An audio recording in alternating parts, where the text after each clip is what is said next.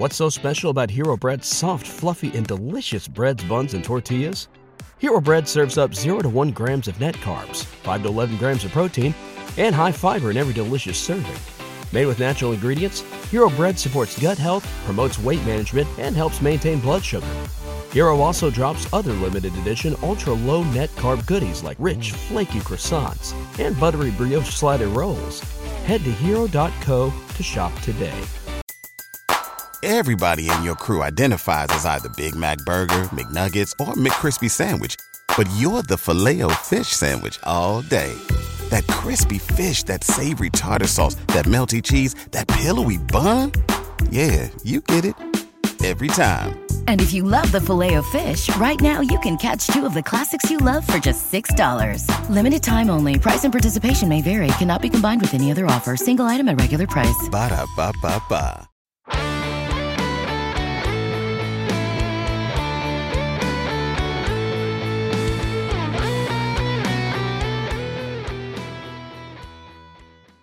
Welcome to today's edition of the Baseball America College Podcast. I'm Teddy Cahill. Joining me, as always, is Joe Healy, and we are here to preview Week 13 of the college baseball season. Definitely coming down to crunch time here around the country. A lot of intriguing games to talk about with postseason implications and conference title implications. And we're also going to touch on, it's been kind of a busy week of injury news. In terms of prominent players. So we'll get to some of that as well. But first, the Baseball America College Podcast is presented by Rapsodo. Rapsodo has become the industry standard in player performance data. Coaches use Rapsodo data as a measuring stick for player development and evaluation. The Rapsodo National Player Database is a free service that allows you to see how you stack up against your peers and provides a pathway to get discovered by scouts. You can check out the Rapsodo National Player Database at rapsodo.com/national database. All right, Joe, we're here. It's week 13. There's a gas crisis on the East Coast. So hopefully everyone's able to get to games that needs and wants to get to games this weekend without too much of a problem. But it's like I said, it's getting down to crunch time when I go through and put together the field of 64 projections, and when we talk about all that stuff, it's you look at schedules and it's like, oh, there are like 5 games left for them to do something with, or 6 or 7, 8, I don't know however many games you're looking at, but it's not too many games left on anyone's schedule at this point. Yeah, a couple things there. I was thinking about this weekend. I am not going on a what I would call a significant drive trip this weekend, staying local, and I'm glad, because I would really truly have to kind of consider whether or not I want to do that, given the situation with the gas here. It's not great in North Carolina, South Carolina, Virginia, in those states in particular. So I'm glad I don't have to make that decision. By comparison, going to Chapel Hill, which is 15 minutes from my house, I was fortunate that I kind of by happenstance filled up my tank before this all happened. So I'm in pretty good shape, thankfully. So that I'm glad I don't have to be in that position where I'm trying to decide whether or not it's worth it to risk it. Finding gas once I get to wherever I'm going. The other thing on the schedule is, you mentioned teams will be having, a handful of games left. We're officially at the time of year when I click on a team's schedule page, or if I, are viewing schedules on, the Warren Nolan site, which you and I both use as a resource for RPI and stuff. Like, rather than just kind of slow scrolling now, the first thing I do when the schedule loads is do one big swipe, just to kind of like scroll fast to the bottom, because I know that's easier than me just trying to like slow scroll to find the spot where I'm left off. And that's how I know we're getting close to the end of the season. That is absolutely a good, at this point, I usually just go page down on my keyboard. Now we're going all the way to the end, basically. Yeah, I've never been a keyboard shortcut guy like that. I just can't. I used to work in a tech company. We had a lot of developers and, folks like that, and they were always big on that. It's never been part of my process, I guess. So you can't teach this old dog new tricks, I guess. Yes. Well, in addition to crunch time, and we're gonna get to the series to watch this weekend here in a little bit. Joe, there's been some not insignificant injury news this week that is worth us talking about here. I think most significantly, you're looking at the most significant injury would be Ole Miss right-hander Gunnar Hoglund, preseason All-American, potential top 10 overall pick, Rebs Friday night starter. That Gunnar Hoglund is out for the season. He will be having Tommy John surgery. That comes after he missed a start a couple weeks ago, came back, and then this last weekend just recorded 2 outs before he left due to injury. So it's been something that they've kind of been dealing with, but now he is out for the season, and that is a really tough blow to Ole Miss, particularly because they are still very much fighting for a hosting spot. They're 14-10 in the SEC, but now face a series against Vanderbilt this weekend that we'll talk about, and a trip to Georgia next weekend before the SEC tournament. So they really could have used Hoglund as they come down the stretch here, but they'll now have to sort things out without him, and he'll go and have surgery ahead of the MLB draft, and presumably his Ole Miss baseball career is now over. Yeah, that's a big one, and I think Gunnar Hoglund is going to end up having one of those. Maybe he pitched enough this year to where maybe he avoids this a little bit, but it does strike me that he's going to be one of those careers where he had a really nice college career and accomplished a lot of things, but it's always going to feel a little bit incomplete when you talk about, as a freshman, he had his struggles, and then it looked like he was really hitting his stride last year, and the season got canceled. And then this year, he obviously had taken a huge step forward, was one of the best arms in the SEC and in the entire country. And now he's having that season cut short by injury. And as part of that, he's not going to have the opportunity to kind of make those postseason memories and moments that really kind of often define college careers, especially in the SEC. Like, he's just not going to have that opportunity. And that sucks.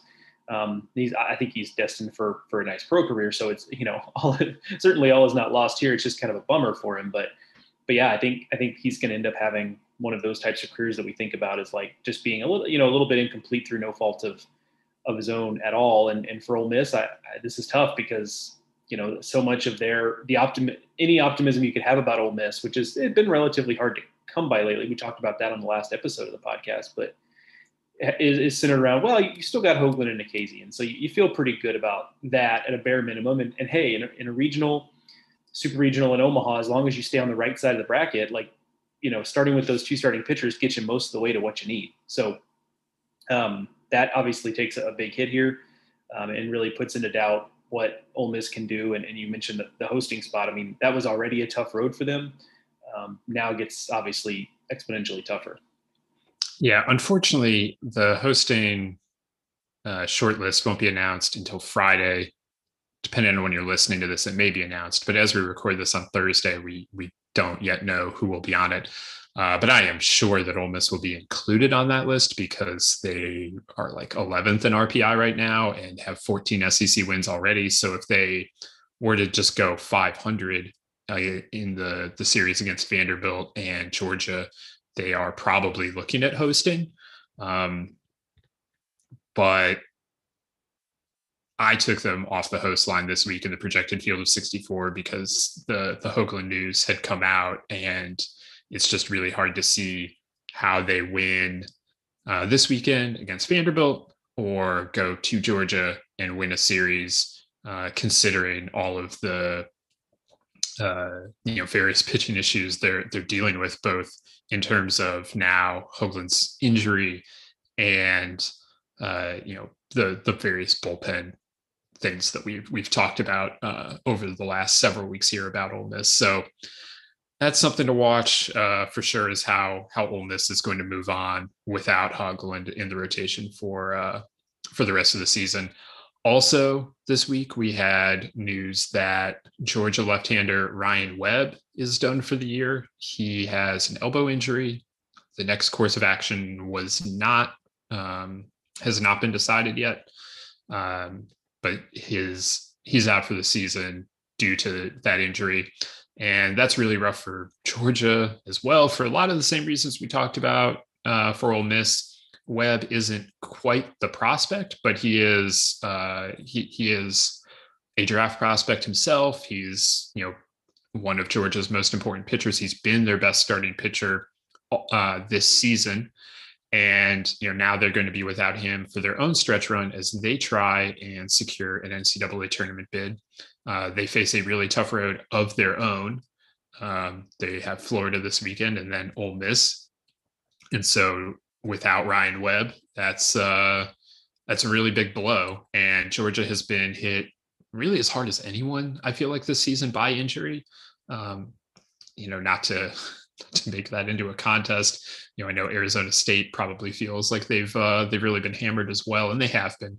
But Georgia started the season without Webb and Cannon due to illness. Webb had COVID issues. Cannon had mono, and now they're going to finish the season without Webb. Cannon's been he just hasn't been able to take that step forward that I think a lot of people projected for him because of his ailment. And UGA and CJ Smith as well has really been limited this season, and he is now also done for the year. So Georgia's dealing with some injury stuff.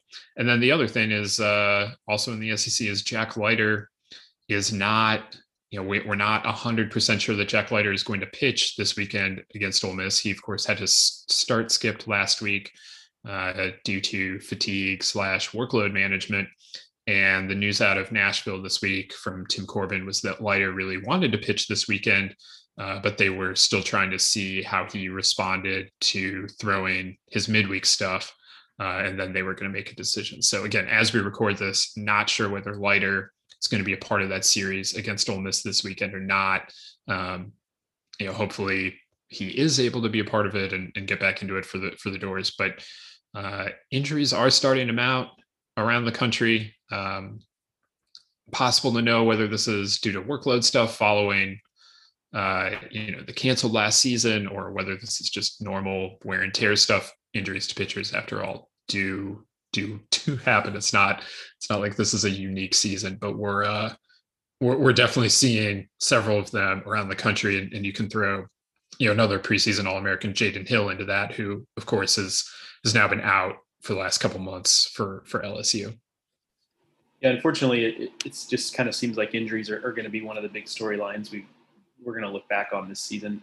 With time, of course, other things will come forward, but for right now, it really has affected a lot of different teams that we thought a lot about. And I have to admit that I thought at this point of the season, given the fact that we're still dealing with some of the effects of COVID, especially earlier in the season, I kind of expected we would be doing more of the game of, this guy didn't play last weekend. And the team did, though, and he seems healthy. So, is it COVID? ? We really haven't had to do a lot of that. There's some of that early. We had some of that early on, but that largely has seemed to kind of go away. Now some of that just gets thrown into well, if you have more than a couple of those, suddenly you just can't play, and games get postponed or canceled or whatever. So that's part of the reason, I'm assuming, there. But so we've had less of that, but obviously the injuries have just been really a lot to deal with. I mean, you've had Ole Miss, which has been able to fight through up until this point, having Tim Elko gone, their offense has actually been pretty good. So, but this now kind of fundamentally changes what we think about them. Arizona State, I think we think about them completely differently. I mean, that's probably a team that we probably were a little too low on, as it turns out, if they had been healthy on the mound this season. Texas Tech and Georgia, and you mentioned Jaden Hill at LSU. I mean, if Jaden Hill had been the Jaden Hill we expected, we certainly wouldn't be having the conversation about LSU having to really fight just to even get onto the bubble. So unfortunately, it's just been a year where injuries are a big storyline. Yeah, there's no doubt about that. I mean, injuries are just a part of the sport on an annual basis, but it does feel like this year, some teams in particular, I don't know if on a national scale, if we've had more injuries than we usually do, but there have just been some real concentrations of them, unfortunately. And there actually probably are more on a national scale too.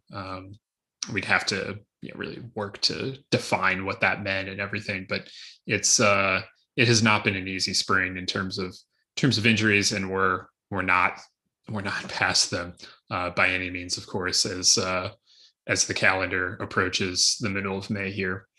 All right, so that's kind of your quick newser on in terms of the injury stuff. You can read more about Hoglund's injury and how it affects his draft stock if you're interested in that over on the website. Carlos Collazo took care of that for us. Short answer, he probably still can be a first rounder if you're wondering about that, but you can get more than just that quick synopsis over on the website from Carlos. We'll get here to the top series to watch this week here in a second. But first, check this out.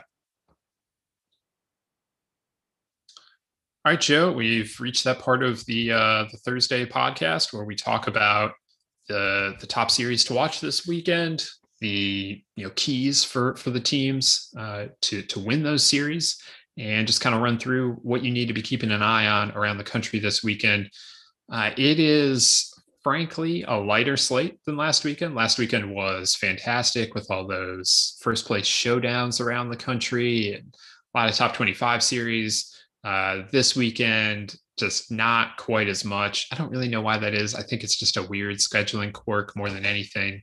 Last weekend really actually should have been worse than it was when you consider finals breaks, I think, were happening more commonly last weekend than this weekend. But as it is, this weekend is a little light, but we still get a top 5 series. And so we're going to start there. It is Arkansas, top-ranked Arkansas, heading to Tennessee. And the Vols, of course, are they're out there doing their thing. I guess this is not a top 5 series. It's a top 10 series. The Vols are still out there doing their thing, looking like one of the top teams in the SEC. They're actually tied with Vanderbilt for the SEC East lead. They, of course, did lose that series to Vanderbilt. So on tiebreaker, although actually, I guess as I say this, I don't have the SEC East standings in front of me. They are actually a half game ahead of Vanderbilt because Vanderbilt did not play its third game last weekend. Anyway, point is, these are two of the top teams in the SEC, two of the teams fighting for the number 1 seed in Hoover. Should be a really fun one in Knoxville. But beyond that, it's a chance for Tennessee to prove that it belongs among the conversation for the sport's like truly elite teams. You're looking at a team that again is in the mix to win the SEC, but it lost its series to Vanderbilt. It beat Florida, but those are kind of the two teams that it's had a crack at the top of the SEC. And this is a crack at number 1. So a really big opportunity now for Tennessee to prove that it is, an SEC title and a national title contender. Yeah, it does feel like a big spot for them on a number of levels. One, you mentioned it seems like we've had this conversation about Tennessee multiple times this year, but kind of just sneakily just is there. And I think this is another chance too. You talked about after the series against Vanderbilt, Tony Vitello saying that, we'll learn from this series. This is an opportunity to learn that, hey, we're not quite ready. I'm paraphrasing, of course. We're not quite ready to win it at this level yet, but we're going to get there. And this is a stepping stone in that direction. Well, here's a shot for you. Number 1 team in the country coming to Knoxville. So it's at home. That there's obviously an advantage there. Side note, hopefully the bus trip isn't too far because, getting gas in Tennessee. Anyway, that's just a little jokes there on the gas shortage. But I mean, this is an opportunity for, Tennessee to kind of prove that, hey, we did learn something from that series loss against Vanderbilt, and then go out and prove it against a team on par on that level. Obviously, Arkansas is that. One of the things with Arkansas, it's been kind of interesting for me. We talked about this a little bit because, I saw it a little bit against South Carolina a few weeks ago, and it has kind of continued. And that's that, Patrick Wicklander has been a different pitcher. He really has, starting with that South Carolina series, kind of seemed to find another gear. 6 2/3 shutouts against LSU, 5 2/3 shutout against Georgia last weekend, season high strikeouts last weekend against Georgia with 9. So maybe kind of slowly but surely, they have hit on something a little bit in the rotation there with Wicklander. And then of course, Kopps, has just been on a different level in the bullpen, and he's throwing basically starters innings every weekend, getting, 6 or 7 just from a couple of relief outings. And why the heck not with the way he's throwing the ball. He's now second on the team in innings behind Wicklander in SEC games. So, but what I will say is I do wonder if now it may not matter as much because the offense is swinging the bats a little bit better, and they've maybe shown an improvement primarily with Wicklander in the rotation. But, I guess I'll broach it again. In SEC games, the team ERA is approaching 5, and Caden Monk is, other than Kopps and Wicklander, Caden Monk is the only pitcher with an ERA under 5 in SEC games that is an often used pitcher. And again, I don't know how much it matters. Offense is good. Team plays good defense. They started to be a little bit better in the starting rotation, at least in one spot, and they've got the best closer in the country, arguably. So maybe we shouldn't be too worried about it. But again, I will say, like, those numbers do paint a little bit of a story that, if you can get past that, and that's a hard thing to do, there is some vulnerability there. It feels like nobody's just been able to do that, and maybe it's only just now been exposed to that same degree.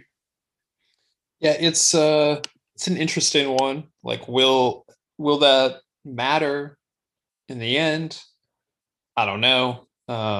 You're talking about a team, like, if we're going to talk SEC play, talking about a team that is, as a team, slugging .429 against SEC pitching. They have 32 home runs against SEC pitching. So, like, yeah, maybe you can get to their pitching a little bit, and certainly, guys like Lockhart and Vermillion have not been as good as they were early in the season, and Paulette is continuing to be a little more mixed than he was early in the season. But you're going to have to outscore them. And I continue to say, like I've said it a lot, that Arizona is the best offense in the country.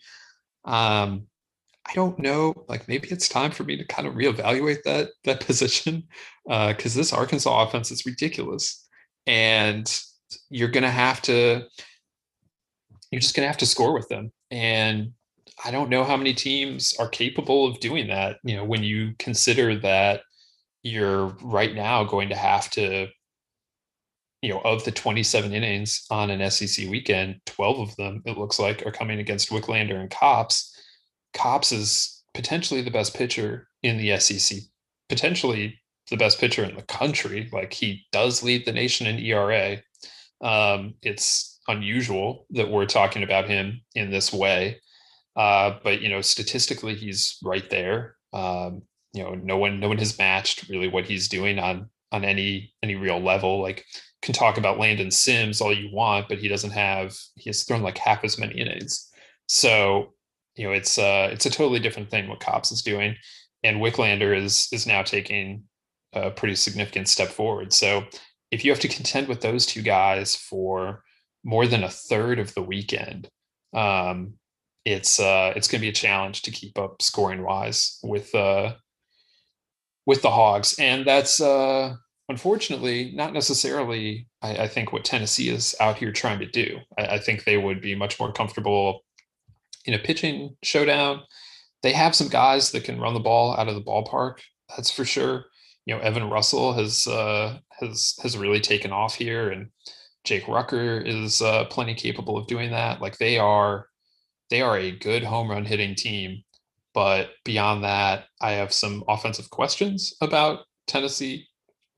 We'll see what they can do this weekend, and maybe it winds up being a more offensive weekend than I would expect. I do think these two teams are built somewhat similarly.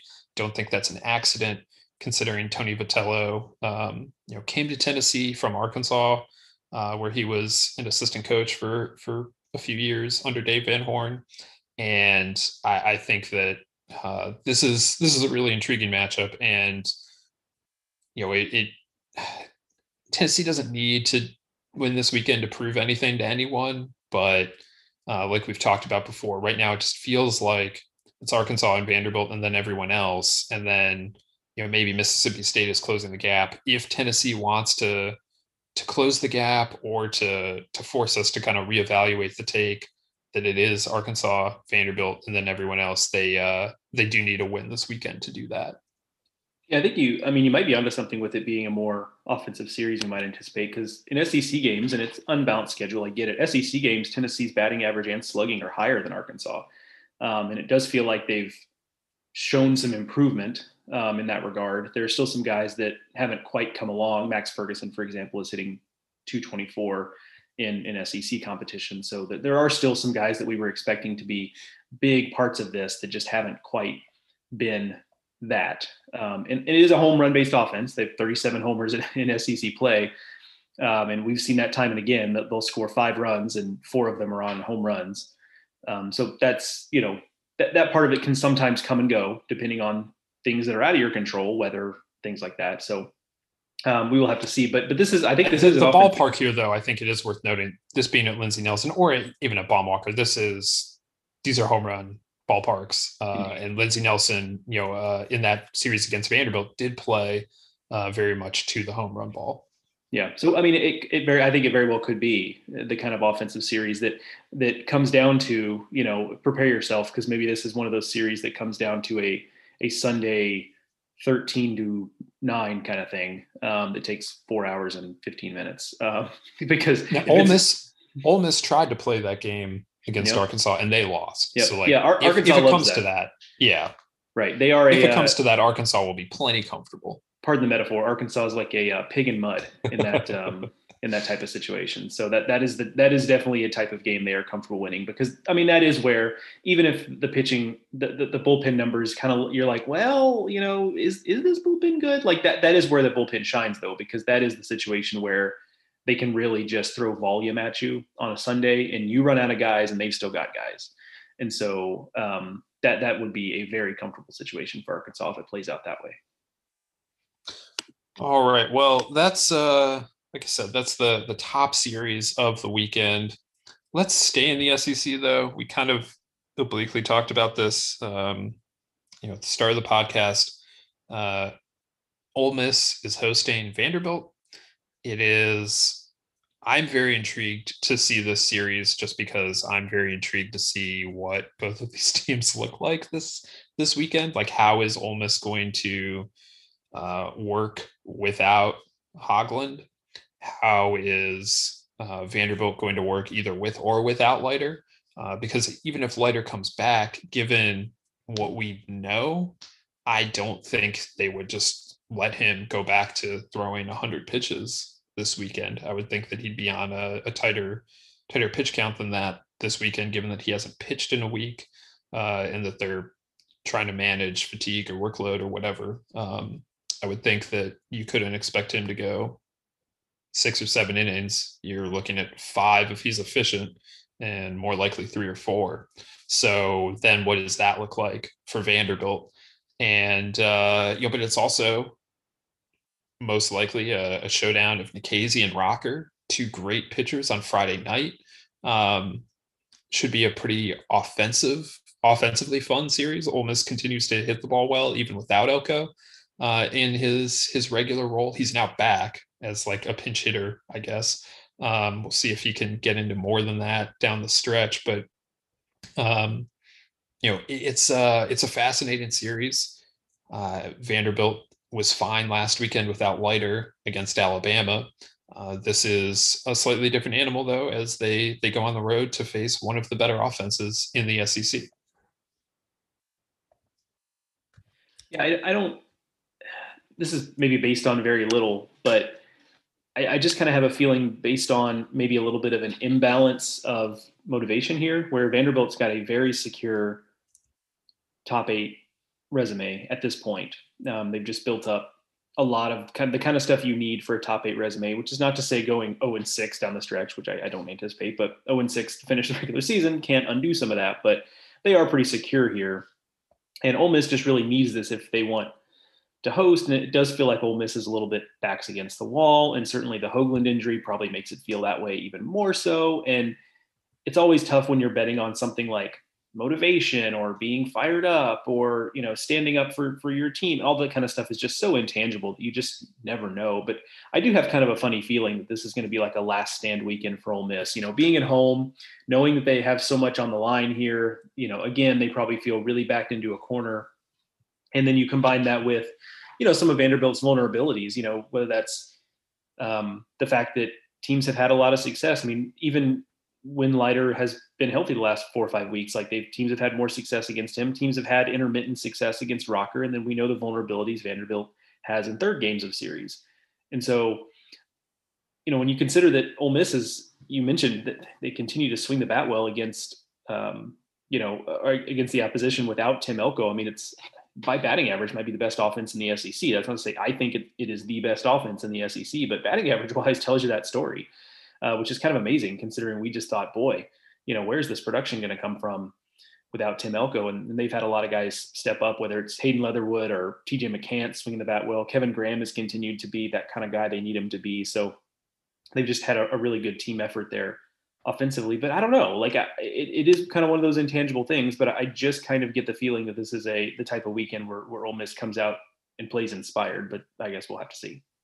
6 regulars in this Ole Miss lineup are hitting above 300 in SEC play, which, I mean, it's they keep getting it done. I knew that Leatherwood wasn't going to stay down forever. Like he started the season very slowly. That just wasn't going to last. Getting Chatinier back, of course, was important. He was hurt for a while. McCants has been a real difference maker this season, coming in as a freshman, playing really well. Obviously, Justin Bench doing the same thing. Those two guys, or not Justin Bench, Jacob Gonzalez, excuse me. Those two guys have been vital. And I didn't see Justin Bench coming into the season. I didn't think Justin Bench was going to be running around with a 900 OPS at this stage of the season, and his 12 steals. He's actually been hit by a pitch more times than he's either walked or struck out, which is remarkable. They've got the pieces here to work without a fully healthy Tim Elko, and that's an absolute credit to the entirety of the Ole Miss lineup, the Ole Miss coaching staff. For getting them ready, especially hitting Coach Mike Clement and Carl Lafferty, their recruiting coordinator, for getting those guys to campus. Like it's really been impressive. But yeah, now with their backs against the wall, what can they do this weekend? And they're going to need somebody on that pitching staff besides Doug Nikhazy to step up, and besides Taylor Broadway. I'm sure that you're looking at Drew McDaniel and Derek Diamond making starts this weekend. They're going to need the best from those guys, or at least from one of those guys. And they're also going to need the bullpen to come through if they're going to make this an offensive weekend. Vanderbilt is equipped to play in that. With Keegan and Thomas and Enrique Bradfield and CJ Rodriguez and Carter Young and Jason Gonzalez, they have a plenty good offense of their own. So you gotta be ready for that if that's the way you're going to play it. But I think that you might be onto something, Joe, and just in terms of you never know what kind of emotional spike you might get from just knowing, like, hey, this is it now. We got to do it. There's no margin for error anymore. Like, we're playing for our friend now, or whatever. Like you never know how that's going to work. And Mike Bianco is a really good motivator. So I'm sure they're going to work to play on that. But at the same time, once the adrenaline wears off, you got to have something to back it up. And we'll see, particularly in the rotation, if Diamond and McDaniel are able to do that. All right, let's keep it moving and let's go to the Big Ten, Joe. This is a big one in the Big Ten. Got Indiana heading to Michigan. In the Big Ten, you've got 3 teams at the top really fighting for the league title. The Hoosiers, the Wolverines, and the Nebraska. So all three of these teams are going to play each other down the stretch. Any time that they do, it's going to be a big deal. That starts this weekend with the Hoosiers heading to Ann Arbor. Indiana continuing, of course, it's very, very challenging stretch here to close the season. 2 weeks ago, they won that series against Iowa to kick it off. And then this last weekend, they went to a pod at Rutgers, played Nebraska, played really well there, go 3-1, hold on to first place in the Big Ten as a result. And now they got to do it on the road in Michigan against the preseason favorites. I'll be interested, first of all, to see how Indiana continues to handle this stretch. I mean, that's just a lot to ask of a team to not have any sort of break in terms of playing contenders to the Big Ten title. And that's what they're doing right now.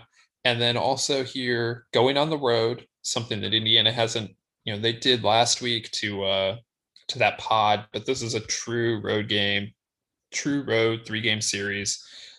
What's that going to look like for them? And then, Michigan has been an interesting team. I don't think they've gotten it done the way that I expected them to. I expected them to be in this position. I just didn't think they were going to get here this way. They have been a more offensive team than I realized that they would be. Steve Hadger and Cameron Weston have been great at the front of the rotation. But they've, I remember writing their preseason capsule and preseason Big Ten stuff and thinking, well, okay, but where is Michigan's offense coming from? And they've done just fine offensively. They have 48 home runs as a team. They're hitting 278 as a team. They're scoring a lot of runs. It is honestly one of the best offenses in the Big Ten. And IU's got a really powerful offense as well. So I just think this is a fun weekend of baseball in Ann Arbor. Yeah, I totally agree. Kudos to Eric Bakich and his staff on the transfer portal. Benjamin Sims, Christian Molfetta, 2 best hitters per average on the team, 2 big hits in the transfer portal for Michigan there. And that is not always a sure thing, obviously. Teddy and I have pointed out privately, just in Slack, pointing out here and there, just some of these, teams that took on big grad transfer classes or just, 4-4 transfers just in general that have not really worked out because it's just such a hard thing. Sometimes it's a hard thing to pull off, but Michigan has, even not having the full complement of guys we thought they would have from a grad transfer perspective, have gotten a lot from those 2 guys. And that feels like it's been a game changer for them offensively because they are leading the way. Michigan, they won 3 of 4 with Iowa to begin the season. And I think we could agree that's a different Iowa team than what we're seeing now. They're playing better just generally. And they won that series against Ohio State. And I don't want to take that away, but they do feel like a team that kind of is looking for another statement series win. And I think this is an opportunity to do so here with the Big Ten leaders in Indiana. Because otherwise it's, a lot of wins against, Michigan State and Illinois and Minnesota, and Penn State, Purdue. So that there's a lot of the weaker teams in the Big Ten. So they finish up with the tough, Indiana, Maryland, Nebraska. So we're about to see it all front and center here. In this game, by the way, Sunday, ESPN2. Hopefully this one actually happens on ESPN2 versus the Ohio State series, which very much did not and was played in probably the worst weather I've ever seen a game tried to be played in this year when you consider the temperature and the fact that it was drizzling the way it was. There were a couple things. Drizzling, to put it mildly. Dave Van Horn thinks it was drizzling. Yeah. If you're familiar with the gif of Dave Van Horn yelling, "It's not even raining," while it's clearly pouring rain. Yeah. You're right. It was harder than that. I actually flipped away from that game for a while, so maybe it was rain. The Kentucky-Florida series had a game last weekend where Nick Delatorre covers the Gators, tweeted about I don't know why these players are still on the field. And I had flipped away from the game for a second and I came back when I saw that tweet. And I kid you not, when I turned on the game on the ESPN app, from the center field camera, it was just a particularly bad moment, I guess, but I literally could not see the batter.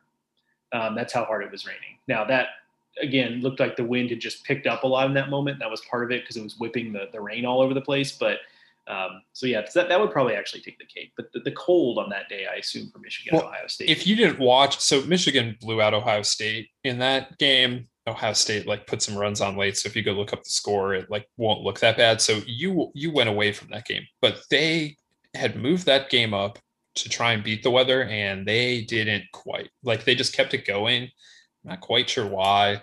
I've never really like looked into it, but like as the day progressed there, the weather deteriorated in Ann Arbor that day. Yeah, I do remember that kind of taking like a long time. Like, my goodness, they're still playing this game. But yeah, because Michigan scored like 18 runs or something. Yeah. A couple things for Indiana that we've talked about their pitching before being pretty good this year, but I think there's a couple things that are important here. One is Gabe Bierman has been like excellent. And, he was a guy who I wasn't quite sure what to think of. He reminds me a little bit just in terms of, in a few ways, of like when Indiana had a rotation led by Paulie Milto. And I think Bierman's stuff is better than Milto's. Actually, I know it's better than Milto's, but he kind of reminds me of that in terms of like, you look at the stuff and you're like, okay, but then the numbers just show that he's a lot better than you would probably just assume. He's holding batters to a 168 average. His strikeout to walk ratio is good. And he's just had standout start after standout start. Last weekend against Nebraska, 1 earned run in a complete game with 11 strikeouts. I mean, he's really been, really, really good for them. And then McCade Brown has bounced back a little bit. I was a little bit worried the last few weeks that maybe there'd been a little bit of fool's gold with McCade Brown early this season when his first 2 starts were absolutely dominant. And he's not gotten back to that necessarily, because that was just otherworldly what he did against Rutgers and Penn State to start the season.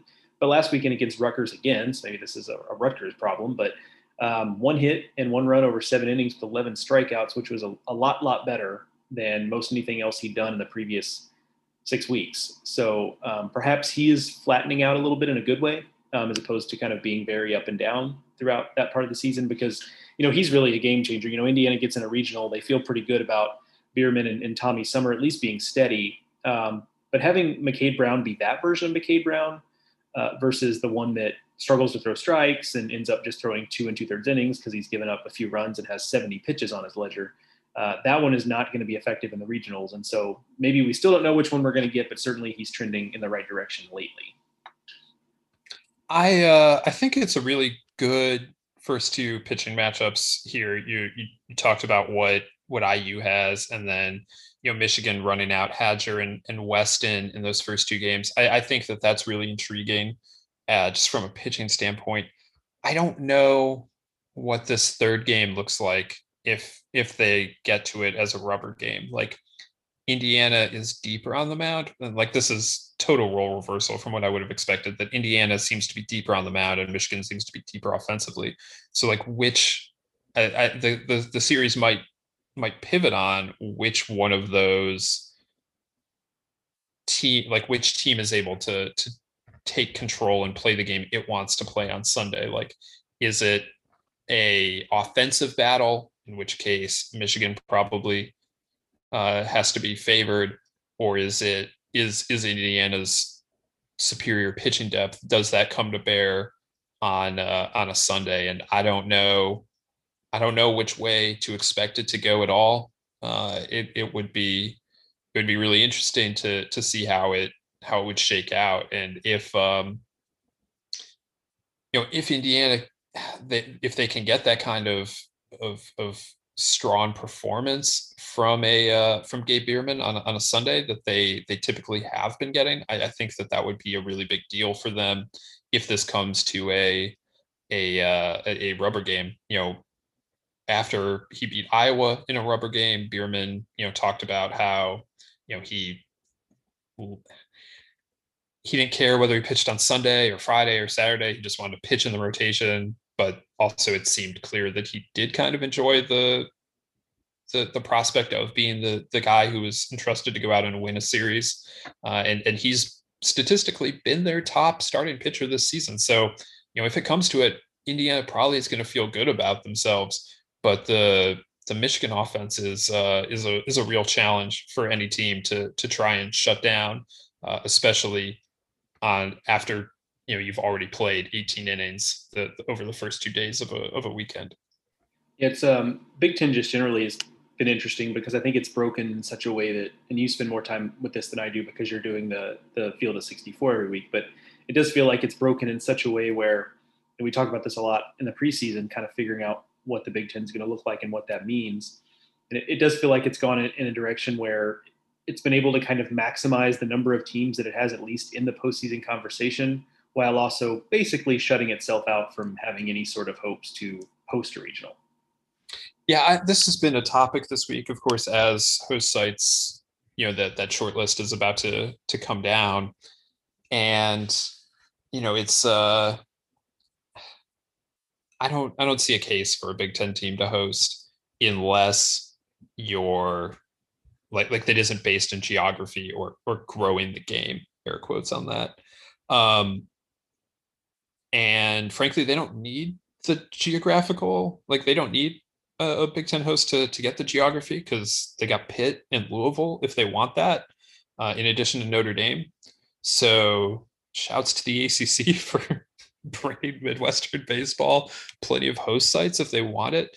And like in a normal year where they're like not in a year where they're announcing host sites at the normal time and the Big Ten is still doing its conference only thing, like in that world, I think that maybe you wait 3 weeks, you see who the Big Ten champion is, and then you say like, okay, did they separate themselves enough to determine that this is the best team in the Big Ten, and then maybe we host them. But it's not like the selection committee has been in the business of giving the Big Ten champion a host site very often. The Big Ten champion typically does not host. So why in a year when they're not playing, non-conference to further bolster their resumes, why would we think that they would just get a host? Now maybe if you were talking about trying to balance geography, maybe there's something to be said for that. Nebraska doesn't help you do that hardly at all. You're really boxing yourself into what the Lincoln Regional would be. If you're talking about geography, you're really just saying like, here's the Summit League champion as your 4, hoping that Creighton wins the Big East so that they can be your 3, I guess. Although Creighton might be a 4 were they to win the Big East, and then hope like here's Oklahoma State as your 2 or something like that. That's what the Lincoln Regional has to look like from a geography standpoint. So you're really boxing yourself in there if that's the reason for a host. And then Michigan, Indiana didn't even bid, but in a world where they did, it's really no different to have a regional in Ann Arbor or in Bloomington than it is to have one in Pittsburgh or Louisville. So it's just hard to see how it's helpful to do that. And then in terms of a traveling 1 seed, were it to come to that, like I don't really see what you would be basing that on, again, because unless one of these teams takes off over the final 3 weeks, it truly separates. Again, the Big Ten champion is usually not a 1 seed. That's not where we've been. I mean, right or wrong, and like I would obviously lean more on the wrong side of that being the case, but that's how the Big Ten has been evaluated in normal seasons. So in a year that's abnormal, where they aren't playing non-conference and where the standings look the way they do right now, where you have 3 teams separated by 1 game, it's just really hard for me to say that whoever comes out as the champion, if it's still going to be as tight as it is, that team would deserve a 1 seed or a host site. Thank you for coming to my TED Talk. Yeah, I debated, like I was like, no, that seems like a good place to end. Like I don't need to jump in and add anything else to that. Well said. All right, so let's move on to the ACC here for the last series I'm picking here, and the ACC has some intriguing series this weekend. None of them are like truly like blockbuster though, but you're looking at like Louisville goes to North Carolina, and North Carolina really needs this to a series win here if they want to pad their resume at all. Like right now they're very bubbly, and right now I have them bubble out, but you can probably find someone with them bubble in. That they are just truly right on the bubble there. And Louisville famously needs to pad its hosting resume. And you've got that, you've got Virginia against Wake Forest. And we've talked about how badly Virginia needs this, Georgia Tech and Miami. And like, those are 2 of the teams battling for a division title. And it probably won't matter because I doubt Georgia Tech's going to be announced as a host. candidate this week, but if they are, like, that means something. You got Florida State and Clemson, and Florida State probably will be announced as a host candidate, so they need to bolster their resume. Clemson's right on the bubble. I say all that to say, though, Joe, we're going to talk about Pitt and NC State, because I think these are the two best teams that are playing this weekend. I just think it's the best on-field series. It may not have the most implications, though Pitt could use the series win to bolster its host qualifications, and NC State is trying to make itself a 2 seed as opposed to a 3 seed in a world where that may or may not matter. I don't know. But I just think this is the best on-field series. And it's been a while since we talked Wolfpack. And quietly, they've come on pretty strong. They're above 500 in the ACC now after a dreadful start that included some COVID issues of their own. But they're back now, and they're dealing now with a Pitt team that is back after a 2-week break. They come back last week after a 2-week break. They go 2-2 against West Virginia and Boston College. Those teams are not super great this year. They're not bad, but they're not bad either. So to go just 2-2 against them wasn't like a huge, like, okay, Pitt is right back to where they were.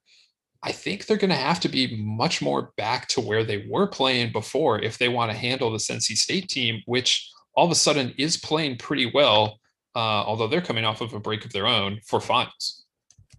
Yeah, I think NC State, I wrote about this for 3 Strikes a few weeks ago. I think NC State's figured out some things that have allowed it to move forward. Because, I mean, it was a pretty deep trough they fell into. It was 1-8 in the ACC, all of which were at home. They played a lot of early home games because, remember, the ACC play started so early. They needed to make sure that, there were certain teams that just could not reasonably, host games that early. So a lot of home games for the Wolfpack early.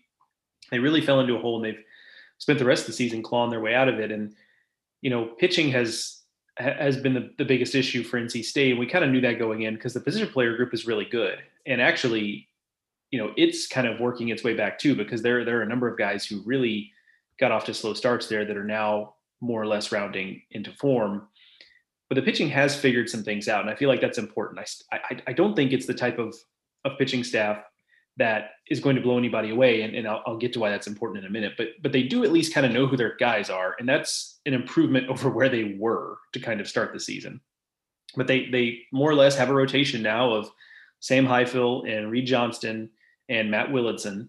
And those guys have all been varying degrees of pretty good. Willardson has had, really good outings in the past, like against when they played Louisville. That was his first start in this role. And he was really good.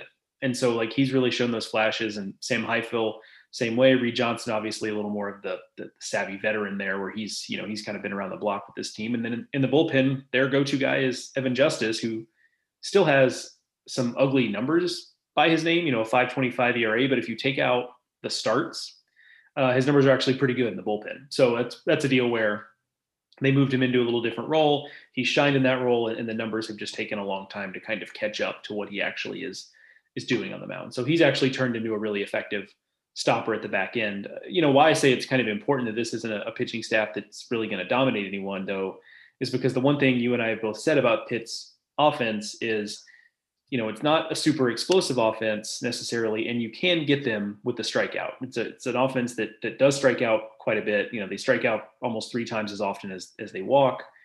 And the NC State pitching staff is not really necessarily the pitching staff to exploit that. I talked about how good those 3 starting, or how solid, I guess I should say, those 3 starting pitchers have been. Well, none of them are striking out more than a batter per inning. In fact, of the pitchers who have, been a big part of this, Evan Justice is really the one that has kind of that strikeout punch, but it's not like his numbers he's no Kevin Kopps, we'll put it that way. So that feels like an opportunity where Pitt could have some success, because as long as they're going to be able to have competitive at-bats, they have more of a chance. And this is not a situation where NC State's probably going to come in there and pile up huge strikeout numbers.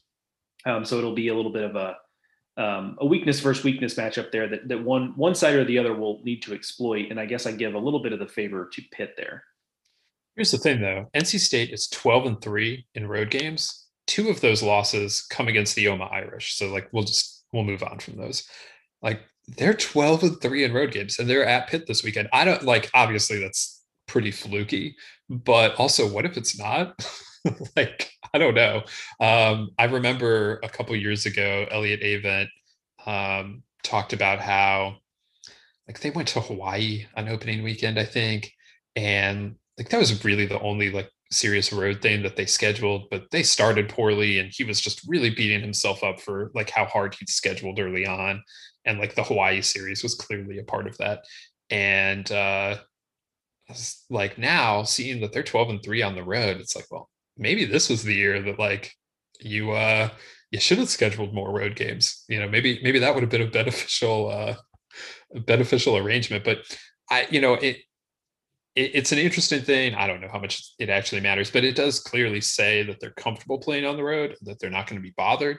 I think it also says that they played Wake, Boston College, and UNC, who they swept, and UNC is a legitimately solid team, but that they probably lined up a little better with road series. I think that's part of why that they're 12-3 on the road. They probably also slept in their own beds when they played that game. And played those games that is true. How much does that count? And the Wake thing as well. That's they're probably staying in Raleigh for that. So yeah, maybe the truest road games they've played were BC and Notre Dame. I think it's an interesting point that you're making about the strikeout stuff. I do think though that yes, while Pitt does strike out a fair amount, that NC State does a good job. Clint Chrysler, their pitching coach, does a good job of like getting these guys ready to pitch their games. And so even if they're not going to whiff Pitt a bunch, maybe they can figure out how they need to get these Pitt hitters out without doing it via strikeout. And NC State is a really good fielding team. This is a team fielding .984. They've got one of the best defensive shortstops in the country in Jose Torres. They've got a lot of speed and athleticism around the diamond. So I think that if NC State can find some ways to pitch to their strength, to let Pitt make some contact, I think that they've got a real shot this weekend. Oh, it's a great point. That's kind of, the defense is shockingly good for NC State. There was one point this season where they had, not made an error in 12 of 13 or 12 of 14 or something like that. And that's just, errors, just so many inconsequential errors happen, like they're just, they happen in college baseball games. And so the fact that they go so often without making one is just kind of incredible. Interesting matchup on the other side too, because Pitt's pitching, especially Mitch Myers and Matt Gilbertson in the rotation, have kind of more or less also been what NC State has been, where neither of them are real dominant, but they are solid. And I think where Pitt has an edge is they typically get a little more depth from those two guys with Myers and Gilbertson. But this is also not like the NC State position player group is certainly not an offense that you feel real comfortable like looking to pitch to contact to. Whereas, with Pitt's offense, it's like, well, they have the strikeouts, and also there are a couple guys that can really hurt you. Maybe you can work around them a little bit.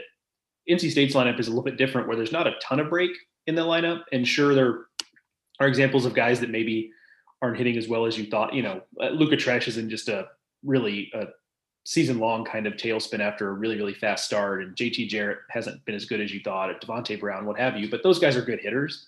Like, that's a pretty deep lineup. And so that's a matchup there where, those two guys have kind of gotten along on, minimizing damage and pitching to contact a little bit. And I'll be interested to see how effective that is against an NC State position player group that can, one, really work a count. That's something they can do. And then also every single guy in the lineup can hurt you. Yeah.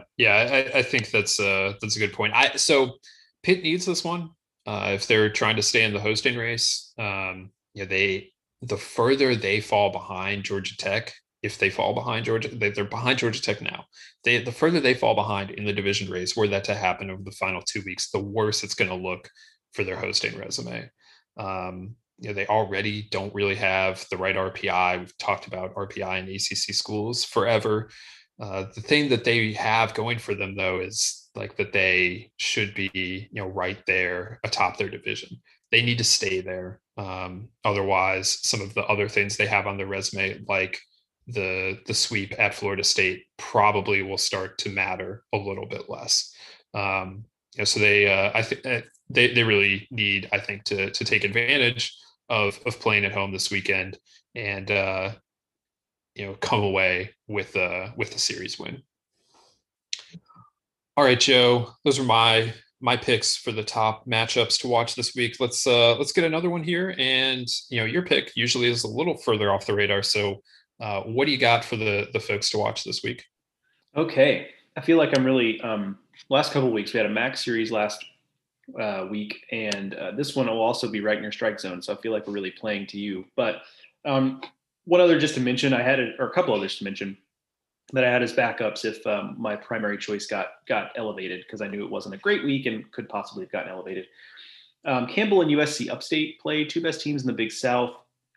Campbell took 2 of 3 in Bowie's Creek earlier this season. I was there, as they say. Upstate has proven to be the better team, though, long-term. Interesting at-large case, if they don't win the automatic bid, is USC Upstate. So that will be an interesting series in the Big South. Right now, by the way, just quickly on that, I would say Upstate would probably be in, and this weekend wouldn't be a big negative to them because they would, like, Campbell's like top 60, top 50 in RPI. Yeah.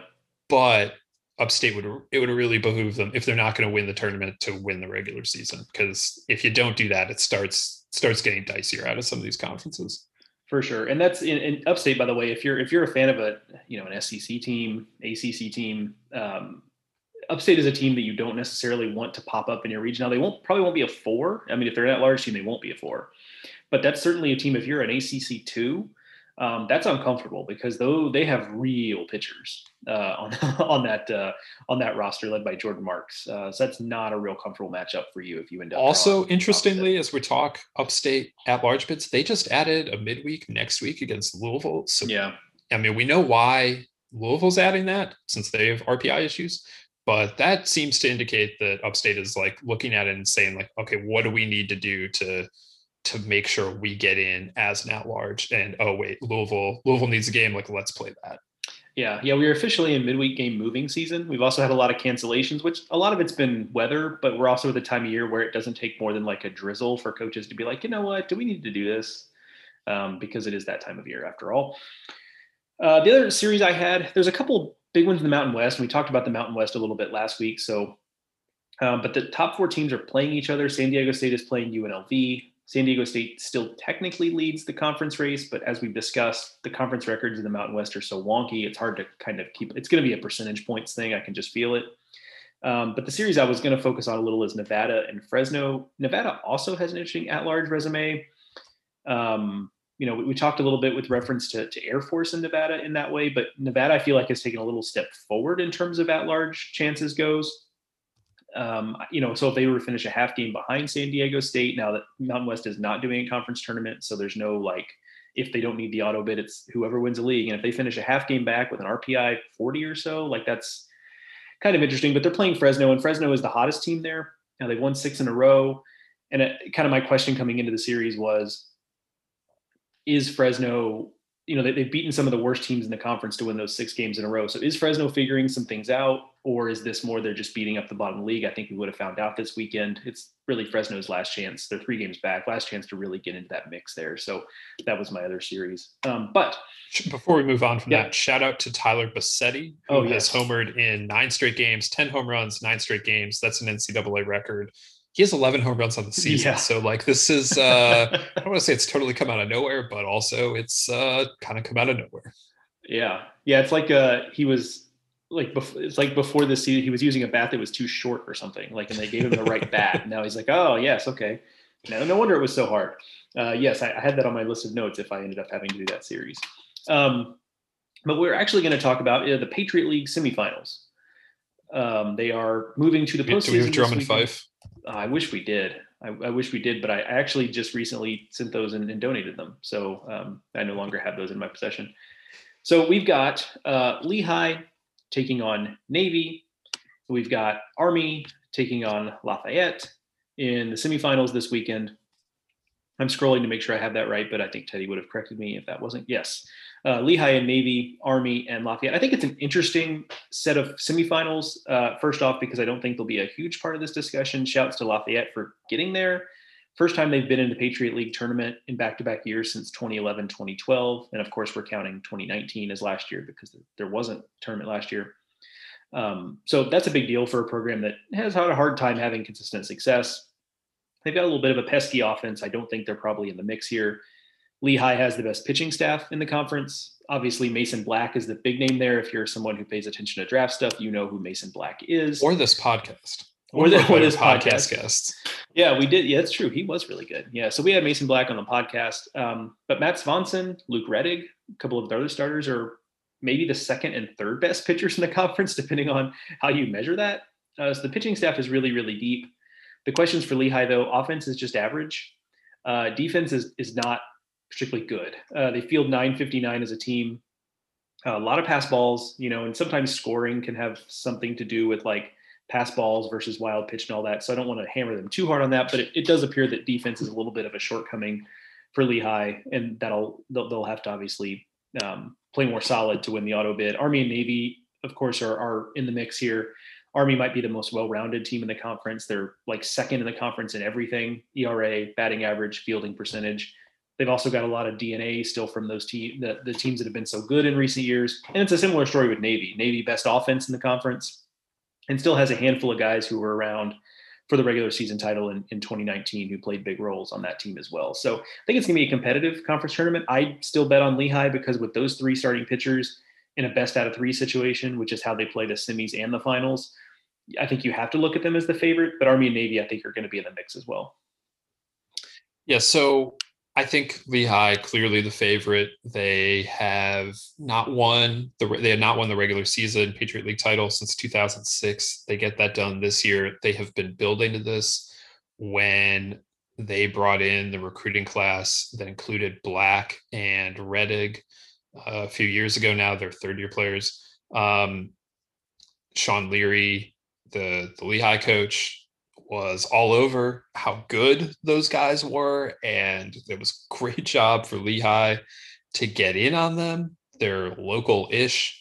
I think Mason Black literally is local. They're local-ish. They got in early. They kept him. They got him to Lehigh, and Mason Black has exploded since then, starting the Cape Cod League All-Star game after his freshman season, becoming a really high-end draft prospect this year. He's going to go very well. Lehigh has become a really good pitching development place.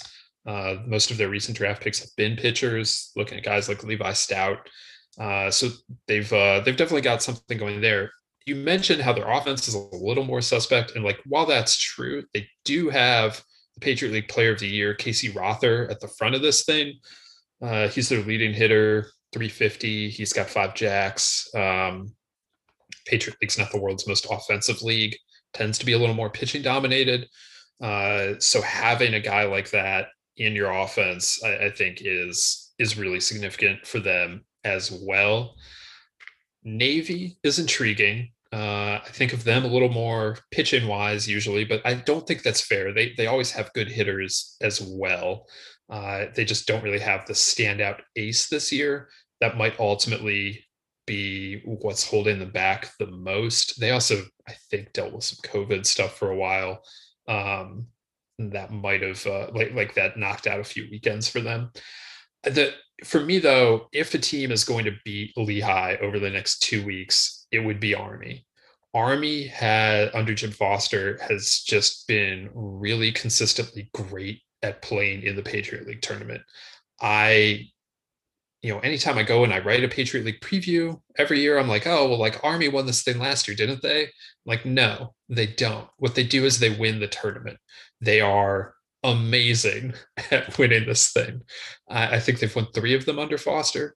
It might be 2 in one last year. I think they've won 3 in the last 4 or 5, something like that. And they have a couple times gone to Annapolis to do it. Navy has won the regular season title, and then Army finds a way to beat their their arch rivals in the Patriot League tournament in Annapolis. So I don't want to rule out what Army is capable of doing here. They, like you mentioned, a lot of players still are there from those teams. Now, however, because they're service academies, they might have gone an extra year in the NCAA's eyes, but the U.S. Army and the U.S. Navy didn't necessarily see it that way. So they're maybe as veteran as some of the other teams around, but they do have players that were a part of that. And clearly they just have something clicks in the Patriot League tournament for Army. And Lehigh is a team that has very little experience in this kind of situation. So does that come to play, or can their talent carry the day for them? That is really what I'm going to be watching for the next 2 weeks here. Yeah, the Patriot League tournament might not necessarily, for you, general listener here who's a fan of some other team conference, might not be necessarily on your radar. But one, I think it's going to be a pretty interesting tournament. And secondarily, it does mean that postseason baseball is back in your lives, and we need to celebrate that at every turn. Yeah, absolutely. And, also normally we would have talked about Army, Navy playing last week. They played their series last week. I usually try and make that into a bigger thing because part of my some bailiwick of mine has developed as like college baseball does a really bad job of highlighting its rivalries. And so I try and highlight them when I can. But that went really far under the radar. And like, that is super duper on me. But that they are, I like what Army has this year. Like Anthony Gianchin in their lineup has just a really good veteran player. But Navy played really well last weekend, so they're probably going to feel like they're coming into this tournament in a good spot. I don't want to underplay what Navy is capable of this season. One final thing I will say, I meant to mention this in my other series to watch. This is more of just a kind of a sentimental thing in some way. Florida A&M is playing at NC Central. I'm trying to get out to maybe the finale of that last home series for NC Central before that program goes away. They obviously still have a lot to play for. They're going to be in the MEAC tournament. They'll have a chance to win that auto bid. That would be a cool story. Obviously, they've certainly got the arms to do it. But last home regular season series for NC Central as a program, they will be vacating Durham Athletic Park. And I have to wonder what Durham will become of Durham Athletic Park once NC Central moves out. So kind of a historic facility there that isn't going to have a primary tenant. So we'll have to see on that. But you listener know it best as the setting of Bull Durham. Correct. Yeah. Now it's it's a pretty neat little setting for NC Central. It's right downtown, and it's got a chain link fence all the way around it. So people, rather than go in the stadium, people just kind of stand outside the chain link fence with like their beers from the bar next door and their coffees and from the coffee shop across the street, and people walking their dogs, stop and watch. And it's kind of got a community vibe to it. It's kind of a cool deal. But last home series there. So kind of a sad weekend for NC Central baseball. Yes, absolutely. That is that and LaSalle, of course, are stories to watch down the stretch here, as those two programs only have a few weeks left in their life. Both of them will be cut following this season. That is a good one to highlight as well. And also the MEAC is like totally wide open. Trying to pick what team to give the auto bid to on a week-to-week basis there is a mess. So NC Central has a real opportunity to go out and win the MEAC tournament, I would think, considering their arms. And this weekend against FAMU, a chance to position themselves better, get a better seed going into that thing. So definitely something to watch there as well. All right, so we hit on the big series around the country and then several of the smaller ones. It's like I said, as we get down to crunch time, there are a lot of these series that just they have a lot of meaning to conference title and postseason races. So plenty to watch. We'll have it all covered for you over at baseballamerica.com. And you can find further analysis from the two of us on Twitter. I am at Ted Cahill. Joe is at Joe Healy, BA. We will be back here with another edition of the Baseball America College Podcast next week on Monday to recap all of the action from week 13 around the country. There it is.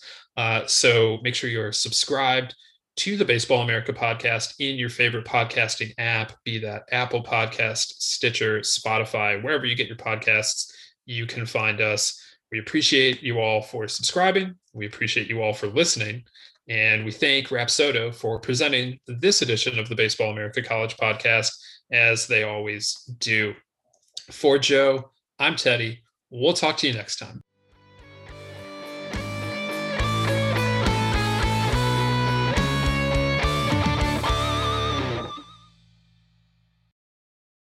What's so special about Hero Bread's soft, fluffy, and delicious breads, buns, and tortillas? These ultra-low net-carb baked goods contain zero sugar, fewer calories, and more protein than the leading brands, and are high in fiber to support gut health. Shop now at hero.co. Everybody in your crew identifies as either Big Mac Burger, McNuggets, or McCrispy Sandwich. But you're the Filet-O-Fish Sandwich all day. That crispy fish, that savory tartar sauce, that melty cheese, that pillowy bun. Yeah, you get it. Every time. And if you love the Filet-O-Fish, right now you can catch 2 of the classics you love for just $6. Limited time only. Price and participation may vary. Cannot be combined with any other offer. Single item at regular price. Ba-da-ba-ba-ba.